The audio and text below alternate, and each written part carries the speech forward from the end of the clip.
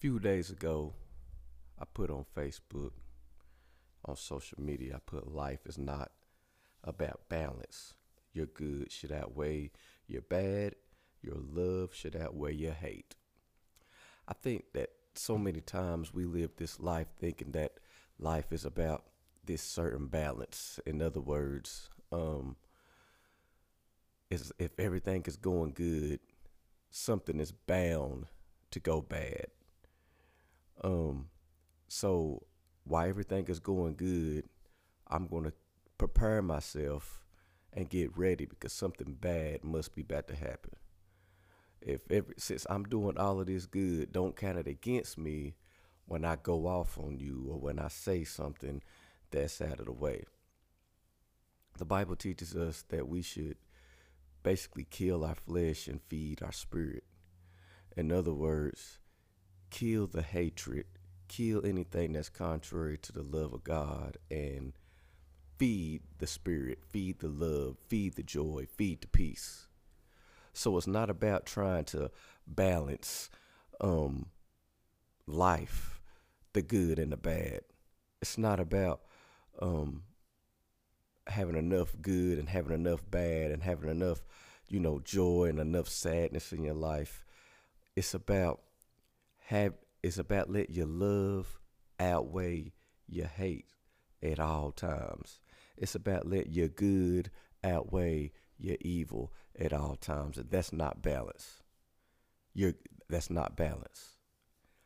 And what we tend to do is in this world we tend to lean more really on our anger, on um our hatred a lot of times, and we want to put the love down that God has so deeply implanted in us, and we don't want to even balance it out. We're not even balancing it out that way.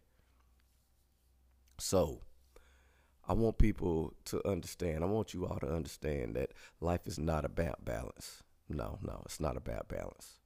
It's about you feeding your spirit. It's about you feeding love. It's about feeding joy. It's about feeding peace. It's about feeding forgiveness.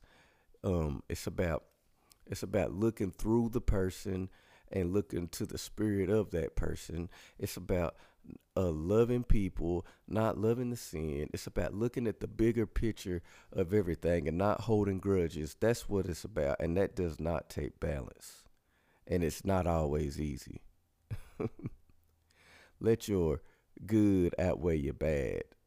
Let your love outweigh your hate.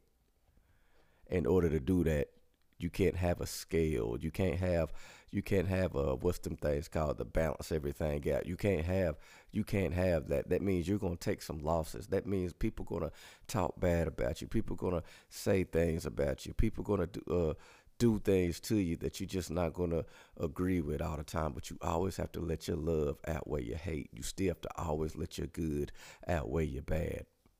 Because if we always try to balance everything out and replace and do evil for evil and not let your good overcome evil, then what is that? That's not doing anything. If we only love those who love us back, what is that? Even non-believers do that. But when you live a life and understand your life is not about balance, that it's about just loving and loving, forgiving, being good, outweighing the bad all the time, outweighing your hatred all the time, going against the grain of what the world tells you to do, you have a supernatural peace that's beyond understanding, which is what the Bible teaches. A lot of us really don't have that peace beyond understanding because we try to balance everything out. We put our little bad things in the pocket over here. We put our little cuss words in the pocket over here because those we feel like those things balance us out. Those things are the things that keep the stress level down a little bit. But really it's not about that. See, people want to see you, especially when you call yourself a follower of Christ. It doesn't matter what you're going through. They expect you to love the hell out of everybody. And I'm not saying that it's the not the best. I'm not gonna say it's the easiest thing to do, because trust me, I have some struggles of my own. But what I have realized is when I have that peace beyond understanding, it's because I don't balance everything out. I let my love outweigh my hate, and I let my good outweigh my bad.